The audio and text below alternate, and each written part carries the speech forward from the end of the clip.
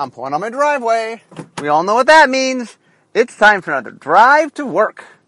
Okay, so the last 3 podcasts, I've talked about Rise of the Eldrazi. But I'm not yet done, so we will continue to do that. And I'd gotten up to Kozilek, Butcher of Truth. So one of the things is there were 3 Eldrazi Titans. There was Emrakul, Kozilek, and Ulamog. And each one of them had a very different flavor to them. So I think that I already talked about Emrakul. Emrakul, I think, sort of made you question your sanity. And I think that, I don't know what Emrakul did. I know that Kozilek messed with your brain. Maybe Kozilek's the one that made you go crazy. Well, I know that each of them, I know Ulamog liked to eat things. Each one of them had a certain flavor that they did. I'm not an expert on the Eldrazi flavors exactly. But I know that, we're talking about Kozilek. I know Kozilek, Butcher of Truth, was all about messing with your mind. That's why he was the Butcher of Truth. And why he very much was about knowledge and misinformation, and he just messed with your head, I'm pretty sure. So anyway, what is Kozilek, Butcher of Truth? So he's a 10-mana creature, legendary creature Eldrazi, 12/12. When you cast him, you got to draw 4 cards. He had Annihilator 4, and he had the Shuffle In clause. If for any way he got to the graveyard, he got shuffled into your library. So it's interesting. He is the cheapest of the 3. So I went and looked this up because I think I got it wrong last time. So Kozilek costs 10. Ulamog, I think, costs 11, and Emrakul costs 15. And so the more expensive ones, we gave Emrakul protection from colored, which protected him a lot. We made Ulamog indestructible. So Kozilek was the most fragile of them, but it was the cheaper. But he also drew you 4 cards that you couldn't stop. Even if you countered it, you didn't stop the drawing of the 4 cards. And so he had huge card advantage. So even if they stopped him, just getting him in play gave you a lot of advantage. And I think all of the big guys, the Titans, had at least Annihilator 4. I think, is Ulamog the one that had? I forget which one had. Anyway, I think 2 of them had 4 and 1 had 6. I don't remember right off the top of my head. But anyway, Kozilek was definitely daunting when you got him into play. Okay, next. Linvala, Keeper of Silence. 2 white, 3/4 angel. Flying, because it's an angel. And activated abilities of opponent can't be activated. So one of the things that's interesting is, let me talk a little bit about our iconics. One of the things we like to do is we like to have each color has a large, rare, splashy creature that's kind of just connected with that color. And we try to make sure that those, not only is it connected, but that thematically, philosophically, it matches up. And so one of the things we've tried to do with angels is we've made them very protective, and that their abilities tend to protect their owner. You know, they'll fight for you and they're good fighters, but also usually a lot of their abilities protect your creatures or protect you, the player. And this one clearly protects both you, your player, and your creatures from your opponent's activated abilities. And so it definitely is kind of like, well, I'm here, I shut down things that you might do to harm me. Okay, next, Mnemonic Wall.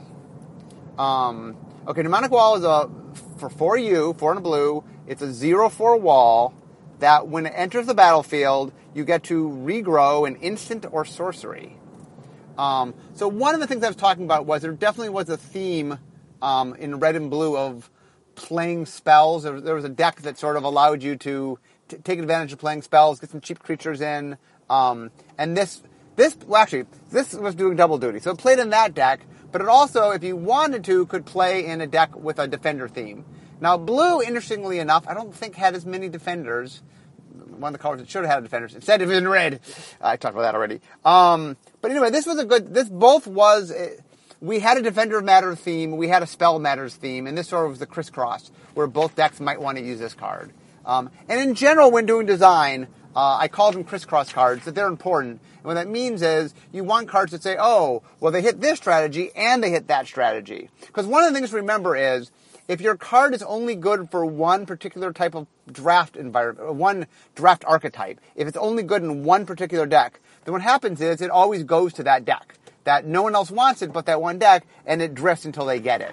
And so the problem is, A, it means the person playing that deck always gets this card, so there's a lot of repetition of play. And it's important that we want some variety. Also, we want to make sure that when people play that there's different things they have to do. And so if you just automatically know what you're going to get, a little of that is okay, but too much, right, leads the decks to being the same and cuts down on a lot of the strategy of figuring out when to take things. The strategy shouldn't be, well, no one's going to take these things, so I don't worry about it. It should be, well, people will want it, but do I want it more than them? Do I take it earlier than them? Okay, next, Mortician Beetle. B, instant, 1/1. Whenever a player sacrifices a creature, put a +1/+1 counter on it. So Mortician Beetle is definitely playing, once again, this is another card that plays into the spawn. In fact, the nice thing about this is it just gets bigger as you cast your spawn. And black is one of the colors that had spawn.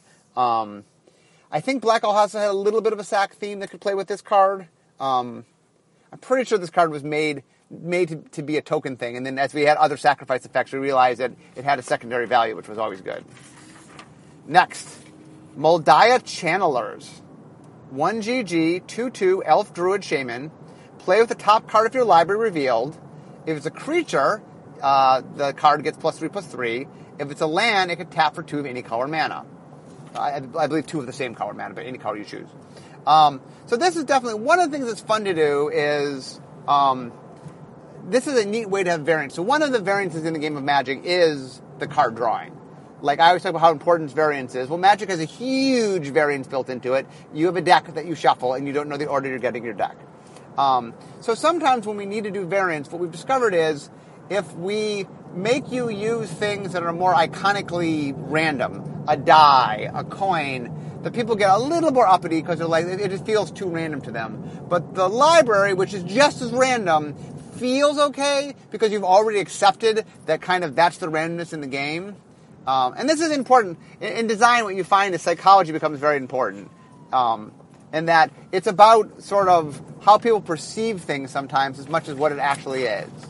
Meaning, you can make a card where you are doing the randomness is the exact same percentages, and you're flipping coins versus top of library, and people will really bristle against the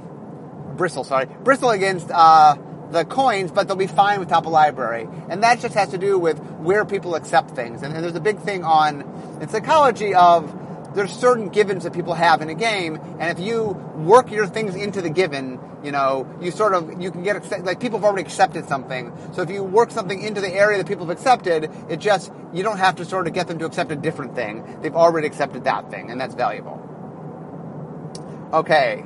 And by the way, the other thing about Moldiah Channelers that was fun is that it was a card in which it really changed your strategy from turn to turn. Because, being a 5/5 creature really wants you to attack with it. Being able to tap for 2 mana really wants you to cast spells. And so there definitely was a neat interaction of sort of, it's a creature that was very useful, but varied in its use from turn to turn. Another thing I want to bring up, another reason that variance is very fun is, it is fun to force players to have to adapt. One of the most fun things I think about variance is adapting is fun, meaning one of the things that players don't seek this out usually, but when it happens they enjoy it is the idea that, this is what I was given, and I have to make work with what I have. What I call MacGyvering in gameplay. That there's a lot of fun in going, this is what I got. I have some shoelaces and lighter and a bag of chips. What can I do? And that you really, really feel good when you figure out how to take that thing. When you draw the perfect draw, you do what you do, and obviously winning is fun, and it's fun to just get the perfect draw. But sometimes it's also fun to go, wow, I've never had this combination of cards before. What do I do with that? And a lot of Magic, it's that kind of dealing with things that is fun. And so cards like this that sort of force you to go, okay, I have a 5/5 this turn. I didn't necessarily plan on attacking, but now that I have a 5/5, maybe that changes what I want to do. Anyway, I like cards like this a lot. Next. Near-Death Experience. So this is an enchantment for 2 white. So that's 2 colorless and 3 white. At beginning of the upkeep, if you're exactly at 1 life, you win the game. So this is what we call an alternative win condition, or an alt win condition for short. We try to stick one of these, not necessarily in every set, but at least in every block. And the idea is Magic has, a few key. I mean, the main way to win Magic is through damage. Secondary, you can deck people. Those are both built into the game. And then we like giving people other means by which they can win. Usually it's the Johnnies of the world that have the most fun with this, which is kind of like, oh, well, how do I do this? How can I win with this? It's a challenge to try to figure out. And usually our alt-win cards aren't so good that they show up in tournaments. There's a few exceptions, obviously. Poison managed to, make Fringe in tournaments. Battle of Wits showed up at Fringe in tournaments. But usually the alt-wins tend not to be the dominant decks. Only because we want to make sure that it's not, if it's too easy to win a certain way, then it just shifts the game too much. And you want the balance in the game. But it is fun. And this is a perfect example where, okay, I have a challenge. I got to get to exactly one life. How do I do that? And not only do I have to get to one life, I have to keep it to the beginning of the next upkeep. Beginning of my upkeep. And we always tend to do alt-wins, or we tend to do alt-wins as triggers, because we want to give your opponent a turn to deal with whatever you're doing to try to stop you. Okay, Nest Invader. 1G 2/2 Eldrazi drone. When it enters the battlefield, you get a drone, a spawn. Spawn, once again, for those that haven't listened to all the podcasts, is a 0/1 colorless creature token you can sack for 1 colorless mana. So this is a perfect example of how we make Grizzly Bear. And so Grizzly Bear, which is 1G 2/2, or what's it called now? You can tell we've remade Grizzly Bears with a different name. As an old timer, I always remember them as Grizzly Bears. 1G 2/2 is something that we're just allowed to do better than, and in fact, we often do better than. It's almost, in fact, there's a long list of cards which I would call the strictly better than Grizzly Bear cards, and this is one of them. And the idea is you get a little something extra on Grizzly Bear. Grizzly Bear is not at the top of the curve. And so, for example, you can get a spawn. This card is actually pretty good. If you ever play Limited Rise of Eldrazi, that card is good. But it's funny, because I talked about how the one W22 that was just a vanilla was not good. And this, which is a 1G 2/2, that just gives you a spawn. Turns out that's the difference. Getting a spawn definitely makes it worth its while. That actually is, in this environment especially in green, which ramps. Okay, next. Nurkana Revenant. So this is a 4 BB, 4 black, 4/4 Vampire Shade, that all your swamps tap for an additional black, and it has the Shade ability, tap a black mana, get +1/+1 till end of turn. So there is, in this block, there was a vampire theme, and while we didn't continue allies, we did continue vampires. Which makes me question why we didn't do it. It was a mistake, by the way. On the record, not that we should have carried the ally mechanic over, but we should have had a creature type ally. It flavor would have made sense. It would have played nicely. It really wouldn't have been hard to do. So anyway, mistake on our part. But anyway, the vampires did carry through, and this was us sort of mixing a vampire with a shade. So black has an interesting relationship with mana. So green is the color of long-term mana, of rampant growth and elves that tap for green and stuff. Red, we get the short term, the rituals, the things that you get mana that's here and gone. Black kind of dips its toe in, and where black gets to dip its toe in is it can. They say the rich get richer. Well, the swamp gets swampier, if you will. The black is allowed to both get swamps and to make its swamps produce more black mana. They can get black mana out of its swamps. So one of black's themes is that it tries to encourage you to just play black. That it definitely, of all the colors, the color that most says, these other colors are nice, but wouldn't you like to play more of me? Play more black. Black's your friend. Black's your buddy. Play more black. What can go wrong? And so the idea is we were mixing up two different things here. So one was black is allowed to tap for more, is allowed to make its swamps tap for additional black. Oh, and black also is the color of shades. Shades being creatures that can pump themselves up. The problem we ran into was, normally we do the pump up on shades, but in this environment we were trying to make vampires matter. So the answer, vampire shades. I don't even know what that means. I'm not sure what a vampire shade is, but we have one. So it is both vampire and shade. Maybe it's a shady vampire. I don't quite know what that means, but the creative team was okay with it, so I was okay with it. Next spell, Not of This World, 7 mana for a tribal instant Eldrazi. So you counter target spell of an ability targeting a permanent you control, but it costs 7 less, or it's free, if the permanent you are protecting is a creature with power 7 or greater. So the idea is, if I want to tap out to play Giant Eldrazi, if you want to do something, I have this free counterspell that can protect my Giant Eldrazi. It doesn't just protect Eldrazi, it also protects other giant creatures, but the idea of the spell was a means by which to protect your Eldrazi. Ogre's Cleaver, a 2-mana artifact equipment that equipped creature gets +5/+0, and you equip for 5. The idea here was we wanted the denizens of Zendikar definitely needed to fight the Eldrazi, and so we wanted to give them a few tools. They tended to like their equipment, so we're like, how do you fight a giant creature? Well, how about with a giant equipment? And we made this expensive, and it only pups power, so it doesn't really, you don't survive the fight with the Eldrazi, but at least you can stop them, hopefully, unless it's like Ulamog, or I guess Ulamog's less indestructible. Okay, next, Oust, W, sorcery. Put target creature second from the top of owner's library. Its controller gets 3 life. So, one of the things that happens from time to time in design is you have design philosophy sort of clashing together with mechanics. And I'll explain. So blue is the color of unsummoning. So what is more severe than unsummoning? How about unsummoning to the top of your library? That's like super unsummoning. Meanwhile, white is the color of delay. Well, how do I delay something? I mean, not get rid of it, delay it. It's like, well, I could put it back in your hand, or I could put it back in your library. I put it 2 from your top. You're not going to get it for a little while. That's me delaying you. And so for a while, both white and blue were putting cards on the top of the library, or a few down from the top of the library. And we have a thing called card crafting, where we talk about sort of design development issues, more technical stuff. And basically we said, okay, do we want white and blue both putting cards on top of a library? We decided long ago we didn't want green doing that. And so the question was, who should be doing this?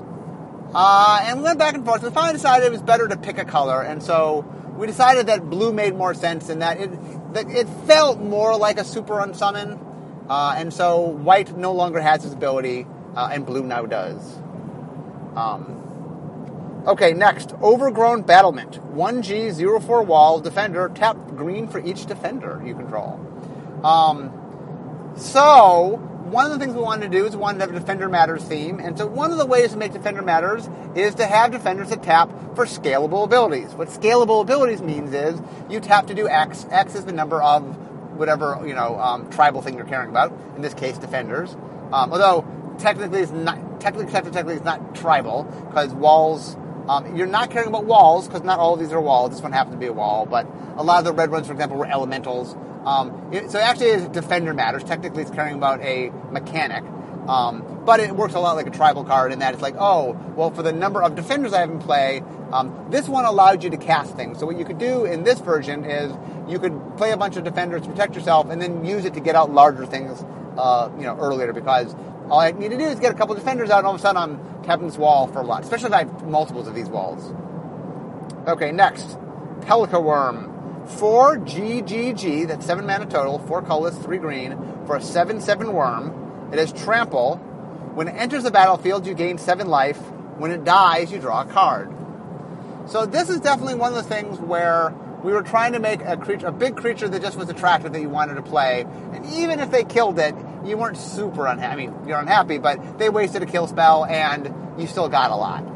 So notice it's a 7 converted mana cost card, makes a 7/7, you gain 7 life. Yeah, drawing 7 cards would have been too much. So basically what it is, up front you get some life, and you get to play with this. But if they ever kill it, you get to replace it, you get to draw a card. And so it definitely just try encouraging you to go, hey, it's worth your while to play this creature. And then in play, it's a 7/7 creature. It's a giant worm. So that was pretty cool. Pestilence Demon. 5 black for a 7/6 demon, flying.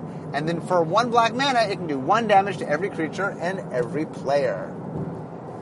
So, Time Spiral was a set where we did a lot of nostalgia, and we filled it to the brim of cards referencing other cards, and every card was like, remember this, remember that? So we really haven't done another nostalgia set, but that doesn't mean we don't do nostalgia cards from time to time. And so this card is a callback to a card from Alpha and Urza's Saga. at common for some reason. It calls Pestilence, for those who might not know this. So Pestilence was an enchantment, and it allowed you to do 1 damage to each creature and player for each block you spent. And then, if you had no creatures in play, it would go away. So notice that this card doesn't have the rider because, well, it's a creature. So if you have no creatures in play, then it's not in play, and obviously it's going away. But anyway, we thought it was kind of cool to put Pestilence on a creature. We felt like a demon made a lot of sense. And notice, once again, a little aesthetic thing the design does, which is very subtle, but it costs 8 and it's a 7/6. Anyway, entertains us. So next, Rage Nimbus, Rage for the Nimbus. Okay, so Rage Nimbus is a 2 and a red for a 5/3 elemental. It's got Defender, Flying, and for 1 and a red, target creature must attack. Okay, I've been railing against the red walls. The one thing I will say is we at least did a decent job in a vacuum of making each of the walls feel red. I don't think overall walls are red. And once again, this is technically not a wall; it's an elemental. It's a defender. Defenders aren't particularly red in my mind, but I did feel like we did try hard to make each. Assuming we couldn't change it and we had to have defenders in red, well, let's try to make them feel red. And this one is interesting for a defender. It's a high-powered. Usually defenders have low power, that they're good at blocking, but they don't kill things. This one's a little different, which makes it a little more red in my mind, which is, I'm a good good defender. I'll block and kill things. Now, I have a 3 toughness. If you send a big enough thing, you'll kill me. But the neat thing about it is I have the ability to make things attack. So both red and blue have the ability to force things to attack. The flavor's slightly different. Red just makes you get all emotional and not think anymore and go, and charge, where blue's a little more mind manipulation. But red and blue have a lot in common if we start to boil it down. A lot of the enemies is interesting how there's a lot of things they do in common. Anyway, so this was definitely a wall. This wall was pretty powerful because it also doubled as removal. That your opponent couldn't play small creatures while this was in play, because they could force you to kill the small creatures. And so this was a pretty potent wall. It's the kind of thing we'd be careful about nowadays because it's repetitive kill, and that it is, even a 5/3 sometimes is a little hard to kill, especially in this environment where the kill is a little lower than normal, though a lot of it can hit 3, but not all of it. Next, Raid Bombardment, 2R enchantment. Creatures with power 2 or less, when they attack, this deals 1 damage. So this card was made to do a couple things. Probably number one thing it was made to do was play nicely with Spawn. We have a lot of Spawn enabling in the set. This allowed you to essentially do damage with Spawn.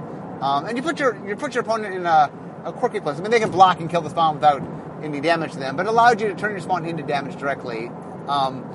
It also played with the deck I've been talking about, where you get a lot of little things through. It played nicely with that deck.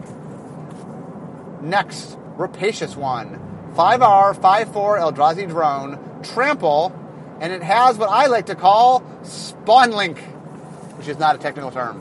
So basically, it is kind of like Lifelink, except instead of gaining a life for every damage you do, you get to make a spawn for every damage you do, which is pretty good. I mean, make no mistake, it is pretty good. So I think the idea was, remember, in this set, red, green, and black were more tied to the Eldrazi, and the spawn making was in red, green, and black. And so we tried to find different ways to do that. So we wanted to make sure that the different colors could make spawn in a different way. I really like the idea of combat damage turning into spawn, and so the question was where to stick it. I think we loved the idea of it being with Trample, and green was doing a lot more of the make additional spawn, so we said, okay, we had carved a little more space up for green, so we decided to give it to red. It also is nice because red was a little more aggressive. A lot of green spawn making was a little more controlling and rampy, and so the green spawning had a little more like sit back, where the red we were trying to make a little more aggressive. I mean, there was some aggressive green spawn making, but anyway, that is Rapacious One. See how we're doing on. Okay, I'm almost to work. The thing that's interesting when I do these I walk through the cards is what I do ahead of time is I'll sit at home and I will just go through, and anything catches my eye, I'll write it down. And then what I started doing is I'd write them down so that I know what they are, so that I can know their costs and stuff. Because early on, I've given people listen to my podcast for a long time. I used to just name the card and talk about it, and the people are like, what is that card? Rise of Draws was a long time ago. What does that card do? And since I can never remember names, I'm like, oh, that's unkind to make other people remember names. So I now try to write it all down. I write it as brief as I can since I am driving, but I have a little bit of notes. Sometimes you can hear the rustling of my notes. That's what you hear. Okay, so let's get to Realms Uncharted. Okay, so Realms Uncharted is an instant for 2 and a green. You get to search your library for 4 lands that all have different names. Your opponent takes 2 of them and puts them in your graveyard, and the other 2 get to go into your hand. So can anybody figure out the inspiration for this card? Well, let me tell you a story. So in Tempest, I made a card called Intuition. In Intuition, you went in your library and you got, I think it was 3 cards. And then your opponent chose which one went in your hand, and the other 2 went to your graveyard. And the intent at the time was that they were all different, but I forgot to write down that they were all different. And so development started playing with it, and so the answer was you went and got whatever you wanted. You went and got multiple copies of it so that you guaranteed that you got it. And I was like, well, that wasn't really my intent. My intent wasn't that you just went and got however many, I wanted you to have different ones. And I said, okay, guys, no, fine. I forgot to write this down. This is what I meant. And development was like, no, we like the card as is. We're not going to change it. And I was like, no, but that wasn't what I meant. And they're like, anyway. So I'm like, okay. So years later, during, I think actually development, because I wasn't on the design team, of Champions of Kamigawa, there was a hole. And I said, you know what? I've always wanted to make this card, but the way I meant to make it, which is that they had to be different choices. So we made Gifts Ungiven. So Gifts Ungiven, you pick 4 cards. I think we made it 4 rather than 3 to make it different from Intuition. And anyway, the card was also very popular. And so when we were making the set, once again, I think this was my doing in development. If this was made in design, I apologize to the designers. But this card is Gifts Ungiven for land. In fact, I'm pretty sure if you went back into the card file and looked at the name, the playtest name, I'm sure it was something like Lands Ungiven or something. But anyway, it is a green Gifts Ungiven. That is what it is. And it allows you to sort of have some access to land. And the same reason Gifts Ungiven was sort of fun is sometimes you want things in your graveyard, sometimes you want in your hand. And it's neat to give your opponent interesting choices. So one of the things a common misnomer that people often talk about is how people understand how we design for Timmy. We make big, giant, splashy, exciting things. People understand how we design for Johnny, that we make, things you have to build around or think about how you would make, challenging, puzzling cards. But how do you design for Spike? There's a belief that you don't design for Spike. Spike just plays the good cards. So just make cards and price some of them aggressively, and Spike will play those cards. And the answer is, Spike will play what is good, but there's a difference between making cards that Spike will play versus making cards that Spike will enjoy. And one of the things that Spikes very much enjoy is the ability they love when the power of the cards is dependent on the skill of the player. For example, Gifts Ungiven is a very classic example of this. Fact or Fiction is another famous one, where it's like, look, I can take this card, and that if the more skillful player is going to have an advantage because, part of doing both Gifts Ungiven or Fact or Fiction is knowing what you want, knowing what you have, knowing what your opponent has, knowing what your opponent thinks you want, and a lot of this is playing off your opponent. You want your opponent to have a decision because, they're going to value certain things, they're going to find certain things threatening, and a lot of playing it well is really understanding your opponent and making decisions in which the idea is, Realms Uncharted or Gifts Ungiven or Intuition, all these cards that if you give it to an experienced player, they're just going to be better with it. It's going to be a more powerful card. And that is something Spike really, really likes. The idea that a card gains power from their knowledge. Not inherently just the cards themselves, but their skill as a player increases the power of the card. And that, Spikes love that. You know, that because the psychographic is all about sort of proving what you're capable of. Well, having a card in which it gets better, the better I am, and I can demonstrate how good I am every time I play it, that's pretty spiky and a lot of fun. Okay, I am now at work. And so it is time for me to wrap up for today. So I got to R. So next time I will start talking about Cirque and the Mad, and I believe I will finish. So a fifth podcast, and then we will be done. I always try to balance this, by the way, between hitting as many cards as I can, because people like me talking about the cards, but I don't want it to be too long.